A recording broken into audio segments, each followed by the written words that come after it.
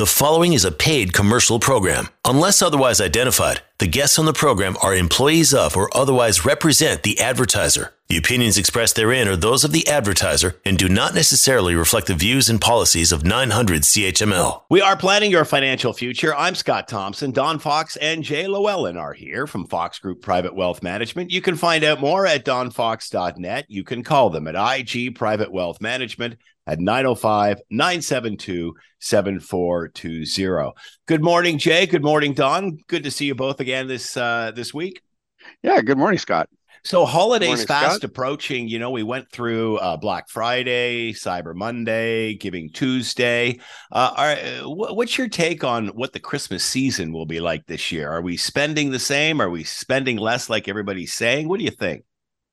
Well, you know what? It seems like the results were pretty good for, they always say they're always lower for some reason, but yet everybody seems to still have, at the end of the day in January, they all say, well, we spent a little bit more than we thought. So I never exactly take the news as gospel until you find out in January what really people spent. But it seems to be busy. Yeah, people are still out there. But at the same time, some of the luxury items are probably taking a bit of a backseat. And so they're being a bit more careful. You know, it's funny. I was listening to something about Christmas trees. There's a Christmas tree shortage this year. And it's like, well, haven't we been saying that for about the last 3 years? Yeah. And they're going up 10%. And I'm thinking, well, what is it? All right. Yeah. All right. Jay, you're going to start this breakfast time with some lunch. What's this alphabet soup you want to talk about? Yeah. Actually, quickly on that Christmas tree thing, I used to volunteer at the IKEA a lot out in Burlington, and they actually have a shortage of trees. It's a legitimate thing. They don't have any trees. So, but I think more of it has to do with just the lack of growers and people getting out of the business and not getting into it and such. So it's like everything. Okay, so alphabet soup. So Christmas is coming, holiday season, a lot of people going to work parties. We're back in full swing again. Things are back to somewhat normal. So we're going to be having gatherings with people again. So you want to keep up on your current events, and you don't want to be caught up or like a deer in headlights with not knowing what's going on in the world and acronyms that people are using, trying to be seem like they're smarter than they are. So this is just a quick show on how to deal with those day-to-day conversations with people. It was funny, about 20 years ago, I was at a Christmas party or a work party, and someone said that they worked in IT. And then the other person said, you work for it? What's it? What's it? And this is 20 years ago, because 20 years ago, no one knew what IT was really, right? So, so for those that are listening, IT is information and technology. That's the sector that they work in. Anyway, so just so you're comfortable with different things that are going on.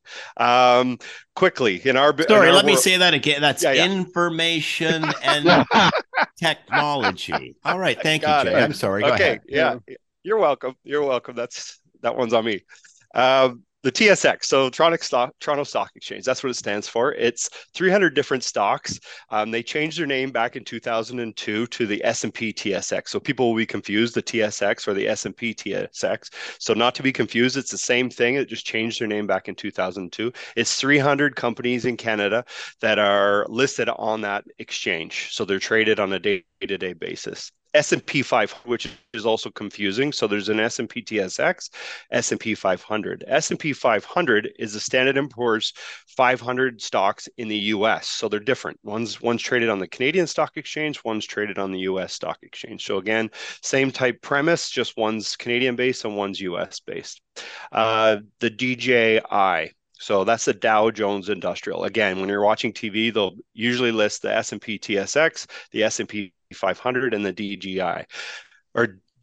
Sorry, geez. That only tracks 30 stocks in the US. So the big stocks that you'll hear of, Home Depot, Coca-Cola, American Express, those type of stocks. So it's not necessarily a gauge of what's going on in the world as broad as the S&P 500 or the TSX. So I would look at the Dow Jones Industrial as really condensed into 30 specific stocks that they list. So it's not necessarily the barrier or the barometer of what's going on in the market. It does list, all those companies that I mentioned, JP Morgan, Walt Disney, and things like that, but it's not necessarily the best index to look at, even though that's what they show on the TV all the time.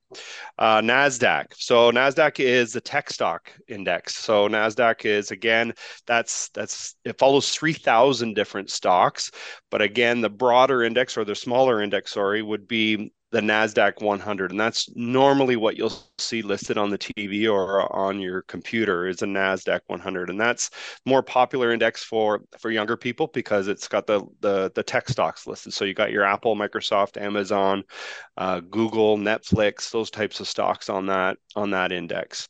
One thing that comes out of that index is something called FANG. And people say, FANG, what's FANG? Whenever you hear someone talk about FANG, FANG is your Facebook, Amazon, Netflix, and Google. So FANG, Facebook being the F, Amazon being the A, Netflix being the N, Google being the G.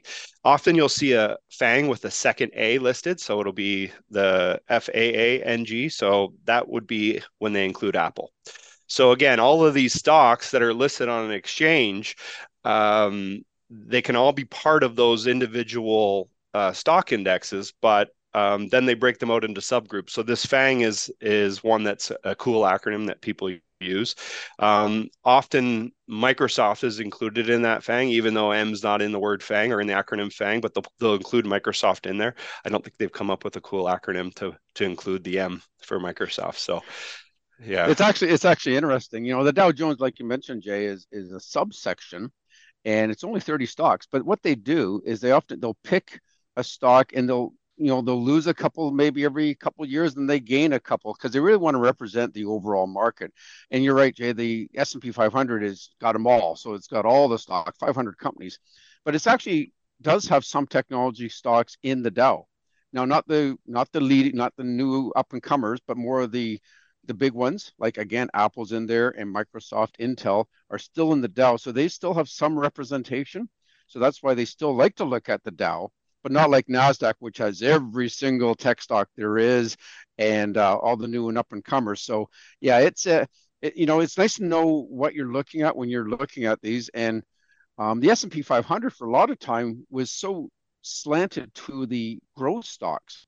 And the Dow was so slanted to the, call it, value stocks. And you may have seen in the last few years how actually in the last year, Dow has only gone down maybe 5 or 6% this year, where the NASDAQ is still down in the late, I think it's over 25%, 30% area.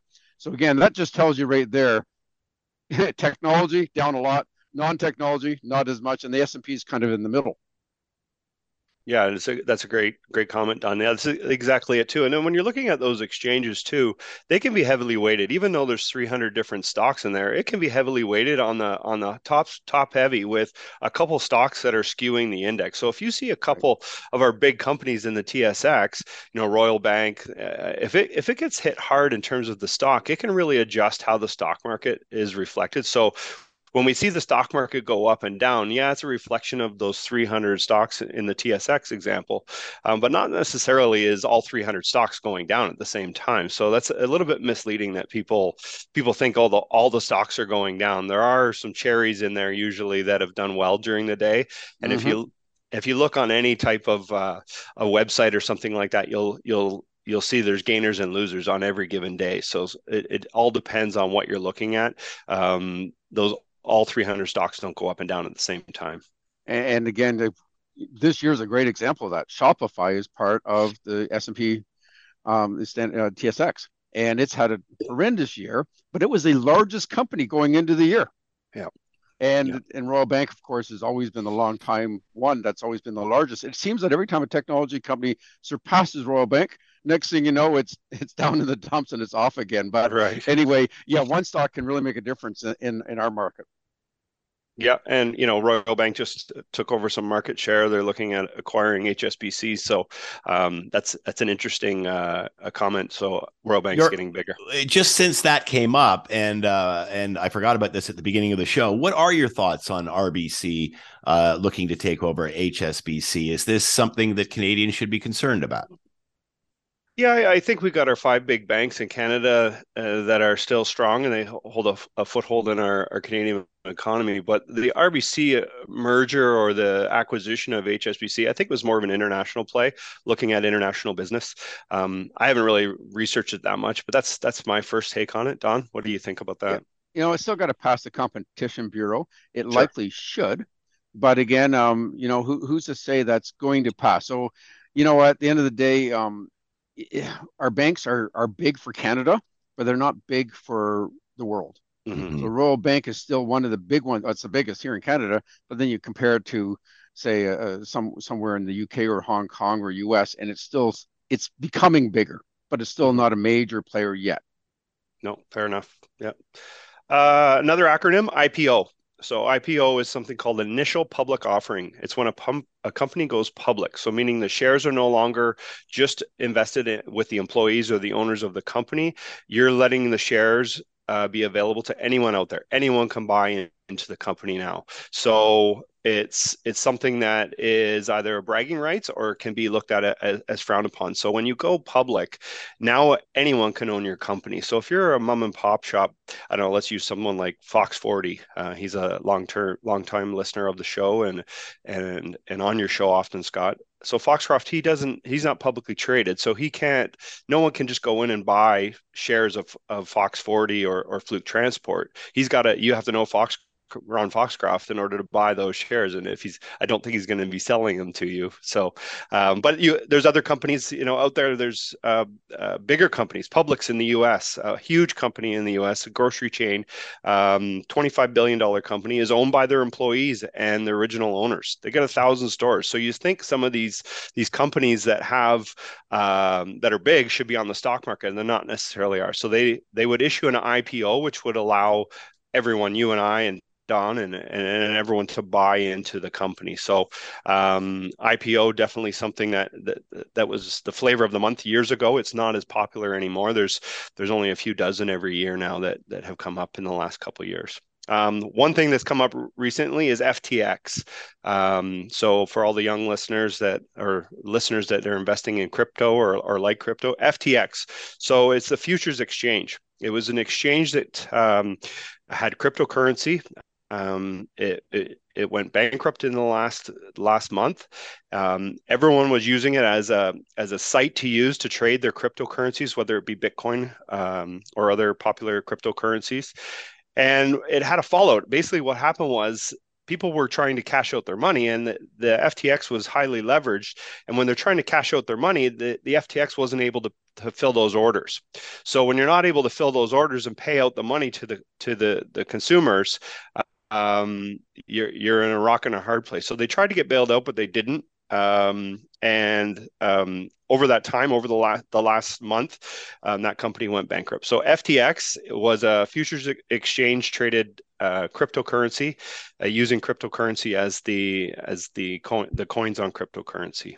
One last one that I'll go to is EBITDA. And EBITDA it sounds fancy and it's hard to understand, but it's earnings before interest, tax, depreciation, and amortization. So basically, it's the most widely used measure for valuing a company. So if you own a company and you want, or you're selling your company, people want to know what is the EBITDA. So how much money are you bringing into the company? What's your ability or the health of the company to generate cash? So this is kind of before the accountants touch the money or touch the books. What are you actually making? How much money can this company make? So that's it. That's all I got for today. Hopefully that can help you get through the holidays. That's going to be a fascinating cocktail party, Jay. That's all I can say.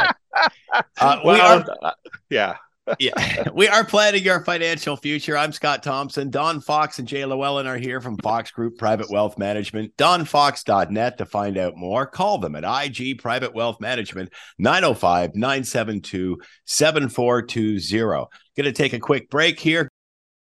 You are listening to a paid commercial program. Unless otherwise identified, the guests on the program are employees of or otherwise represent the advertiser. The opinions expressed therein are those of the advertiser and do not necessarily reflect the views and policies of 900 CHML. We are planning your financial future. I'm Scott Thompson. Don Fox and Jay Llewellyn are here from Fox Group Private Wealth Management. You can find out more at donfox.net. Call them at IG at 905-972-7420. All right, it's that time of year where we're seeing the best of lists, the countdowns, whatever. You've got a financial planning tips countdown here. Yes, continuing from last week. And just go back for a sec, I did mention about Royal Bank. It's still a big bank, trust me. It's the 14th largest bank in the world, but it's like a third the size, actually less than a third of the size of the largest bank. So just to put in perspective, bigger is better, and it's still a big player. And And HSBC, they've only got a few percentage, like under 5% of the market here in Canada anyway, do they not? What is it, like 2%? Yeah, they're not generally a big player here in Canada. They do a lot in Asia. So yeah, Right. they're a big bank overall, but not necessarily just in this country. But they've done well. Like they've been a profitable bank for all these years, and it was for all the banks. I'm sure we're all vying for to try to buy them. And Yeah. looks so far that Royal Bank's the winner, but I guess time will tell when that Competitions Bureau gets at it. So Mhm. okay. Again, countdown from last week is get that will in place now. We talk about this all the time. Have you got that will in place? And it's funny. We've been on the show 18 years now, Scott. And this is an ongoing battle, and Mhm. we're still at about 51 to 55% of Canadians have a will. Do not have a will. Less than Right. 50%. So it should be the other way around. In fact, if anything, it should be more a perfect world. 100% of people have a will, and it's just one of those items that just makes life easier in the event of a death, obviously. And then what a lot of people don't realize, just when you become a common law relationship, you don't inherit anything unless you change that will. And so there's a lot of rules about a will. It just makes it simple. It's actually a selfless act, really is, You to know, get when it you done. think about it, Don, considering the high rates of divorce now, and there's so many blended families, you'd think they would do it just for that reason alone to clarify, first, second, third families. Yeah, And no, for you're sure. absolutely right. Yeah, You're we absolutely right. definitely see that with with blended families often.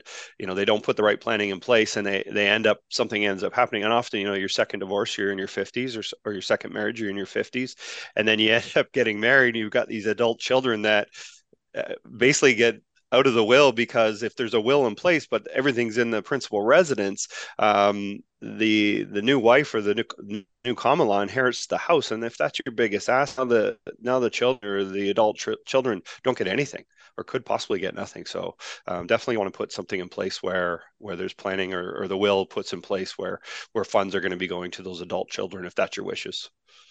And we've come across so many situations. Blended families always makes it more complicated. And then this is where you really have to make sure, what's fair, um, in terms of what makes sense for the second spouse, perhaps. Are they financially dependent on you? What happens? And again, the will should change over time. It really is something that, maybe in the first few years of marriage, well, you may not, well, I want all my kids to still be looked after. I was just, 20 years in a common law or second marriage. Say, you know what? We've been together long enough. Let's change this will again and make sure that's fair for him or her, the second husband or wife. So no, things do change over time. And I know Jay and I and our whole team look at the wills quite frequently and say, okay, is this really what you want to say? Because most people, to be honest, once they have a will, they just check done in the box. I'm going to put it away, file it, and yes, I have a will. But what does it really say? And this is where having a second set of eyes looking at it makes sense. So we often go through those to make sure that people still find it relevant to the situation they're in now. And again, there's other things you could add to it. First of all, there's a testamentary trust that you want to leave things in a trust for, perhaps a spouse. They're not as advantageous as they used to be, but certainly for anybody that's disabled, it makes a lot of sense. Or somebody that's called a spendthrift, if you will, that you're worried that they're just going to rip through the money in short order, and might be one of your kids, and you want to protect them, or you want to protect them from their spouse, because trusts are, they're somewhat creditor proof, or they lack that chance of getting attacking the money, if you will. Because what happens if somebody all of a sudden inherits, say, $500,000, and yes, it is, and let's say it's your son. Your son has this money, and and they have some debts, and the first thing they want to do is pay off a mortgage, for example. It might make sense, but again, if there's a divorce right after that, then you're, it's split equal, the house, the matrimonial home. So therefore, each of you would end up with half a house, and so you end up losing half of your parents' inheritance just because you paid off the mortgage. It may be the best thing to do, but these things do change, and this is something. This is all about a discussion, and it's so much easier to have this discussion with a third party involved than a husband and wife having this discussion. You can only imagine that where that can go to. So again, one thing is to have your will done. The next is to review the will you have now. Second, the next one is have a living will. We've talked about this before, having power of attorneys. Now, this would be both a general power of attorney, which looks after your assets, and a power of attorney for personal care. Both are extremely important. Both are separate documents. A lot of people still think, okay, I just got my power of attorneys done. That's great. But they only have maybe one or the other. Generally, they'll have the general power of attorney, no pun intended, but they often forget about getting the personal care power of attorney done.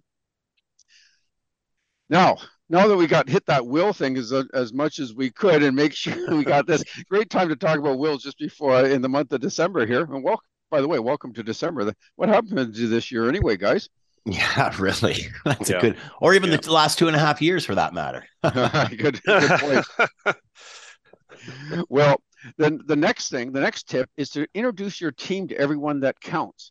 So your spouse, your adult children, guardians should know who your accountants are, who your financial planner, who looks after the life insurance, knows your team so that they have the contact information, ideally have a face-to-face introduction. I know with our whole team, it's practically mandatory to have a meeting with both the husband and the wife at a meeting. And it's not that, I guess in the old days, it was, okay, one person looked after the money and you left the other person out. That has never been the case with IG. We've always wanted to bring both together because unfortunately, one person becomes disabled or passes away. All of a sudden, there's an issue. It's like, but if you've left them involved in all of it, it's continuity. They know what happens. They knew what to talk. It ends up being, it's certainly obviously a big life event, but it's another hurdle, and we just carry on with the remaining spouse. And this unfortunately happens every year with clients of our team, and we continue having those meetings with the survivor to make sure that person is well looked after. Number 10, we're ripping through these today. Decide how much cash flow you want from your investment portfolio in retirement. Now, this is a big deal. It's not, the biggest fear is everybody does not want to run out of money. Number one fear when you're retired. I have an investment portfolio, and if you really have to drill it all down, I do not want to run out of money. And when we do our LPPs, Living Plan Portal, which is really just it's a living plan. We make these happen all the time to see how are you doing? What is the likelihood you'll run out of money? This is part of the planning process. But another question is, how much do you really need from your investment portfolio? That's a different question. People often think, well, I'll just take this much a month. Well, have you really worked it out? And we don't want to put money in your bank account simply to have extra funds there that aren't, by the way, are earning zero. And there's also a chance that they can just be spent on frivolous things if the money's sitting there. And that's fine if you can afford to. But with building a longevity risk into things now and inflation, we really need to have the money invested as long as possible.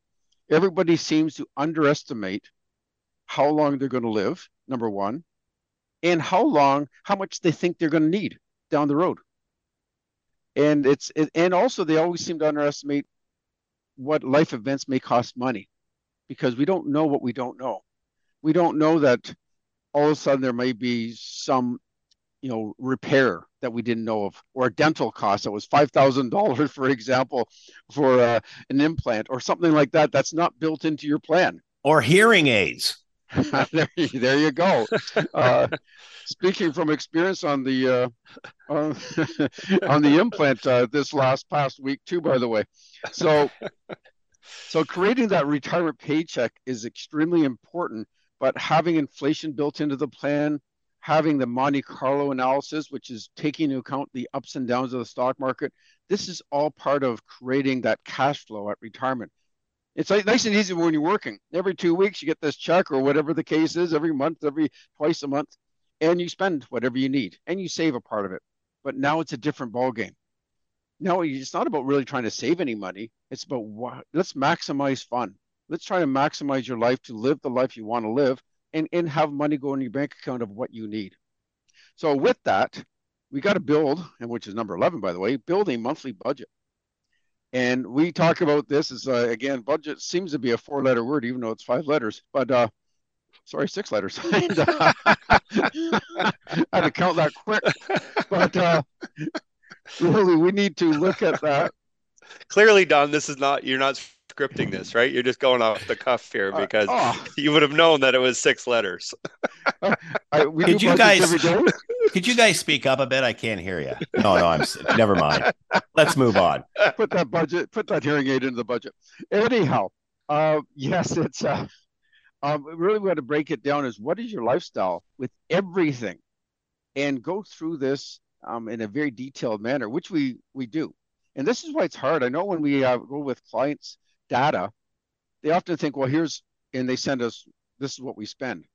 I can tell you right off the bat, 95% of the time, they're missing things. I might be low on the 95%. How about you, Jay?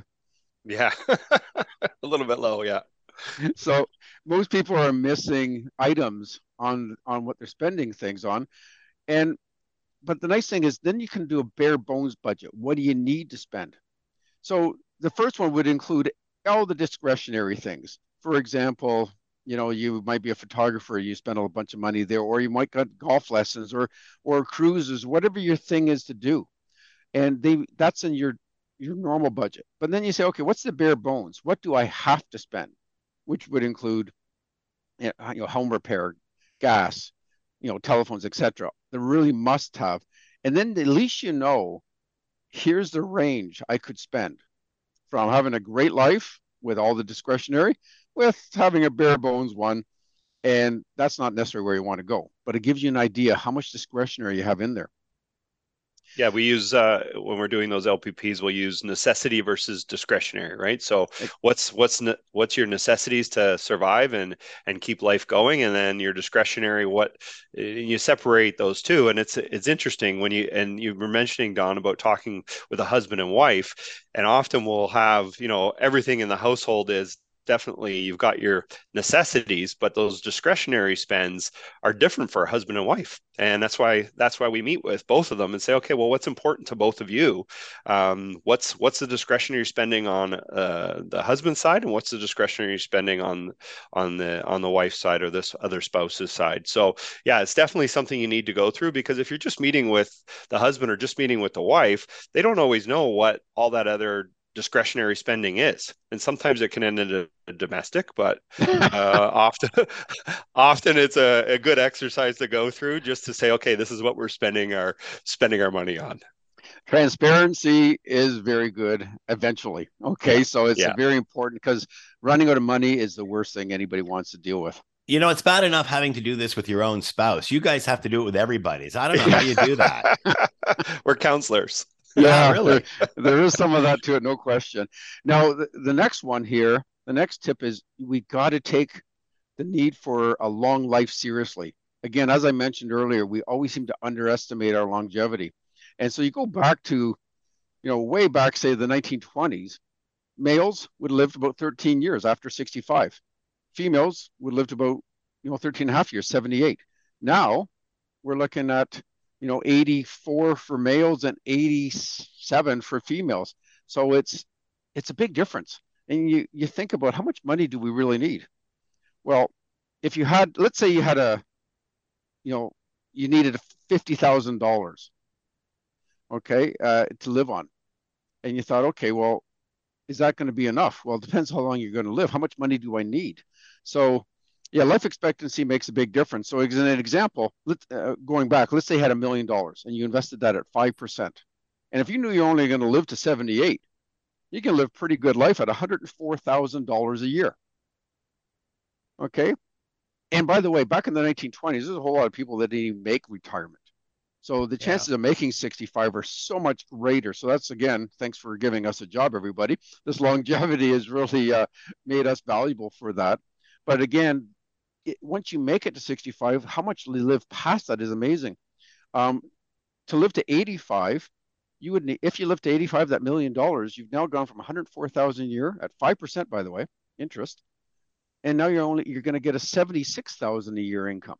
That's a big drop because you lived an extra 10 years. And if you live to 95, your income is now 62,000 a year. to make that money last till that age. And that means you had no money on that age. So at the end of the day, people are living a lot longer. In fact, males now, 1 in 4 males will make it to 95. And 1 in 3 females will make it to 95. And in spite of all those domestics that Jay was bringing up,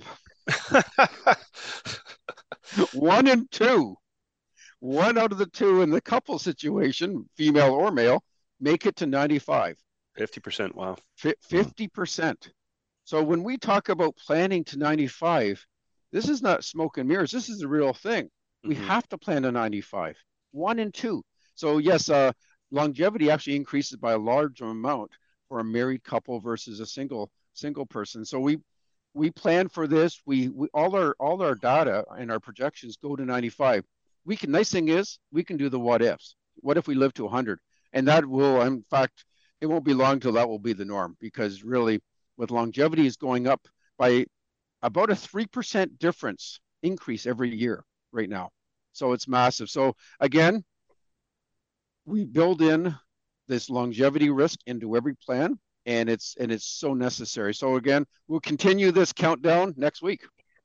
We're planning your financial future. I'm Scott Thompson. Don Fox and Jay Llewellyn are here from Fox Group Private Wealth Management. Find out more at donfox.net. Call them at IG Private Wealth Management at 905-972-7420. Going to take a quick break here. We're coming back. You are listening to a paid commercial program. Unless otherwise identified, the guests on the program are employees of or otherwise represent the advertiser. The opinions expressed therein are those of the advertiser and do not necessarily reflect the views and policies of 900 CHML. We are planning your financial future. I'm Scott Thompson. Don Fox and Jay Llewellyn are here from Fox Group Private Wealth Management. You can find out more at donfox.net. You can call them at IG Private Wealth Management, 905-972-7420. This is going to be interesting. It's not easy to make money for anyone, really, I guess, Jay. No, not at all. Recently, there was an article that came out, I believe it was in the Globe and Mail, about the Bank of Canada reporting its first ever loss in 87 years. And before everyone panics and thinks the world's coming to an end, they've got parameters in place to fix this, as they do. But they lost $522 million in the up to the third quarter of 2022. This is a 77% loss compared to the year before. And, you look at it, and we were talking just off air here a little bit about crypto and how it's down 63% on the year, and it's really difficult to make money. So the Bank of Canada is even losing money. So everyone's having troubles this year on making money. The Bank of Canada, the way they lost their money was basically on the interest paid on deposits was the major driver in the loss. So it's not, like I said, it's not just individuals that are struggling or businesses that are struggling to make money. It's just not easy to make money in these recent markets, whether you're the Bank of Canada or Don Fox or Jay Llewellyn or Scott Thompson. Bonds have been very, or fixed income has been very challenging this year. It's been the first time, I think, in my short 25 or 26 years where I've seen back-to-back years where fixed income's down. I don't know, Don, in the last 36 years, have you seen it where it's been back-to-back? No, it hasn't actually, because when I was started with IG back in 85, the interest rates were dropping all the way through. So, bonds were doing very well. Prior to that, in the late 70s, it was the exact opposite. There was back-to-back years of negative returns because of how much interest rates were rising. So, yeah, this is an anomaly. We haven't seen this for over 40 years. Yeah, so it's tough for clients where we put them into fixed income, and a lot of portfolios are your 60-40 mix with 60% in stocks, 40% in fixed income, or 70-30 mix where they think that 40% or that 30% is safe and it's just going to truck along and get your 3 or 4 or 5% every year. Where the last 2 years has been really, really tough. And then of course we've seen it with the stock markets, lots of sell-offs in stocks where equities are down and crypto and things like that are down. Credit weakening, higher interest rates. Currency has also remained volatile during this time. So people think, safe haven was currency, and it's also been volatile. So it's been tough to make money anywhere. The only place really where you could have made money or where you did make money in the last year would have been cash. And, Don and I used to call cash a 4-letter word. It's not a 6-letter word like budget, but I got to really stop playing Wordle because I thought everything was a 5-letter word. Anyways, cash used to be a 4-letter word because it was so poor. Like your bank accounts were getting negative or nothing returns on the account if you factor in inflation. So, but cash this year remained well. Not to say that cash should be a part of everyone's portfolio, but it does have a place. So it was a safe haven this year. So we know we're not at the end of the year yet, but it definitely was an area where people were able to make some money. So there's definitely opportunities out there. Looking at fixed income going forward. So we said there's the last 2 years we haven't had 2 years like this in a long time.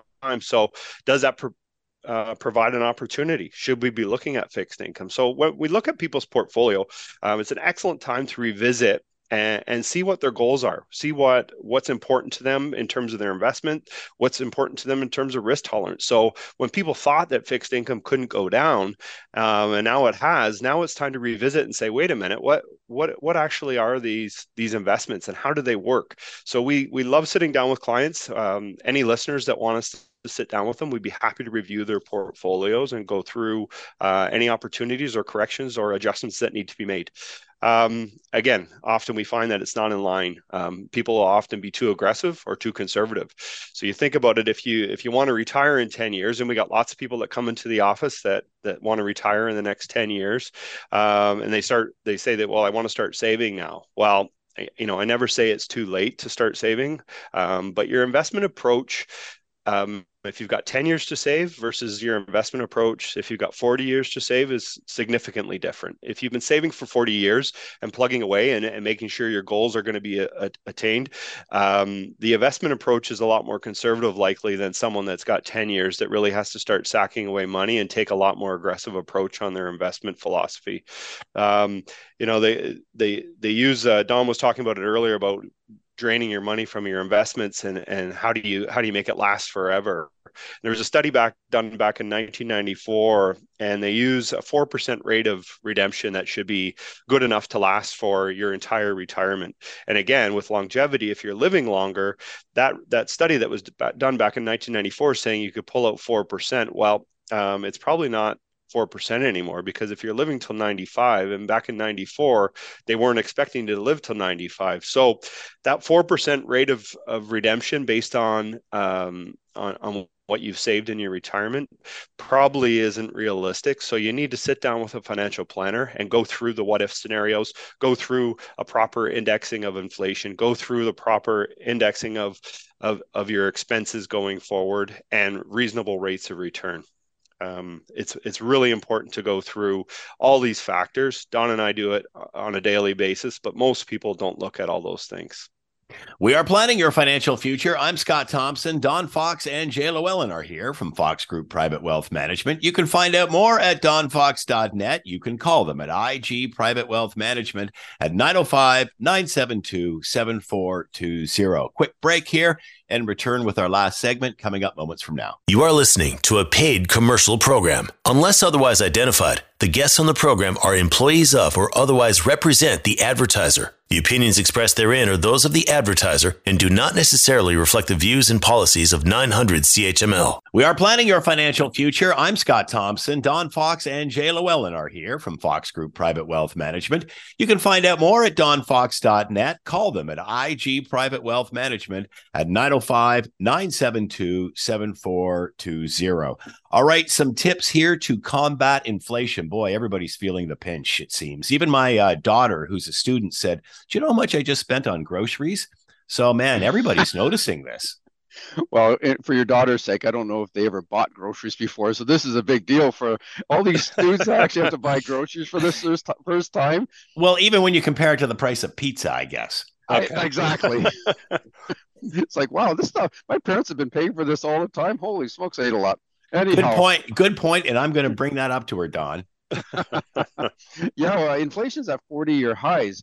And you're seeing the consumer price index this particular year, which is about 7%. And again, your personal inflation rate, whether it be pizza or student grocery stores, the grocery store, your daughter's absolutely right. It's up around 12% plus this year. Groceries are insane. In fact, I've seen restaurants actually cut back on certain things because they were just too Mm. expensive, such as salad, because a head of lettuce was so expensive. So they made different salads. That's unbelievable. So yeah, and on top of that, you've got interest rates doubling. So for those that are investing, hey, no problem, you're getting a higher interest rate with the investments. But that's not necessarily the case for everybody. And there's a lot of people in debt, have line of credits or mortgages that have come up, or variable rate mortgages that are based on the current interest rates, and the interest rates have doubled. So your interest payments have gone up considerably. And add that to the inflation rate, which they don't even count, by the way. It's been a struggle for a lot of people. So first thing I would look at is, how do you combat this? How do you say, okay, I got to beat this? And it's not even if you want to, it's a need to. You really need to do this, because otherwise other things will fall off, or credit card bills will start to get higher, and it's a debt spiral, and nobody wants to go down that road. So first thing I would do is, let's make a game out of it. Why don't you and your spouse or significant other get together and say, how can we drop our monthly bills by, and pick a number, $200, $300, $400, and say, let's make it a bit of a game and see what we can do. And then we'll celebrate once we find a way to do this. And a good thing is, really, first thing you need to do is go through all your expenses, every single one, and dissect them. And you may find that there's a lot of things you're not even using anymore. They just happen to be recurring. We all have those recurring memberships, if you will, that just happen, whether it was something you always had and you just forgot about in some cases. And it was interesting. In 2021, Consumer Reports said 70% of people that tried to negotiate lower prices for cable TV, internet, and home phones got a reduction. 70%. All you have to do is call. And so this is very fast. And again, like I said, life changes. So even the fact that, yes, I need internet, you really need the high-speed internet. You know, that maybe when you had all your kids at home, maybe you're empty nesters now. Before, you used to, when they were gaming or whatever, or doing Zoom calls. But now you might be okay with, a second tier, and save yourself, $10 or $15 a month. Check the providers that you're dealing with on their websites, see what deals they have. It's interesting. The deals they have are always for new customers. They're not for the existing ones. So they're trying to attract the new ones. But if you've got that in your back pocket, you at least know what the new customers are going to be paying versus what you're paying. And first thing you do is speak to a retention specialist. Call them up and say, okay, I'd like to speak to this, because their job is to try to keep you. It's always harder to get new customers than it is to keep old ones. And again, their job also is to not give you too much of a good deal. Okay. They want to save the bottom line. So it's really negotiating, but you want to bring down those expenses. So a negotiation tip, according to Harvard Law School, is to ask open-ended questions. For example, I really like your services, but I would like to cut costs because of inflation. What can you do to help me? Okay. And it's just a very firm answer, very firm question, and say, okay. And they have to now elaborate. They're on the defense now. Say, wow, okay, this one's serious. And by the way, you still got in your back pocket all what they're giving to the new customers. Push back. Don't take that first offer. Like I said, their job is to not impact the bottom line. So it's interesting. The ones that were nice people, and they studied this over many, many people trying to negotiate, the warm and friendly person ended up paying 15% more. Okay, so I'm not saying don't be, a jerk about this, but be firm and say, I'm looking at your website and I could get this for X amount, and you're charging me this much. I deserve this. And let's see. And it says, how can you make it that I can get that price? And again, another open-ended question.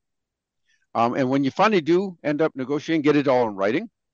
Do the same thing with your health clubs, your home alarm, your pest control, your your home and auto insurance. One way there may be to raise the deductible. Credit cards, you can ask them about lowering the interest rate. Hot water tanks.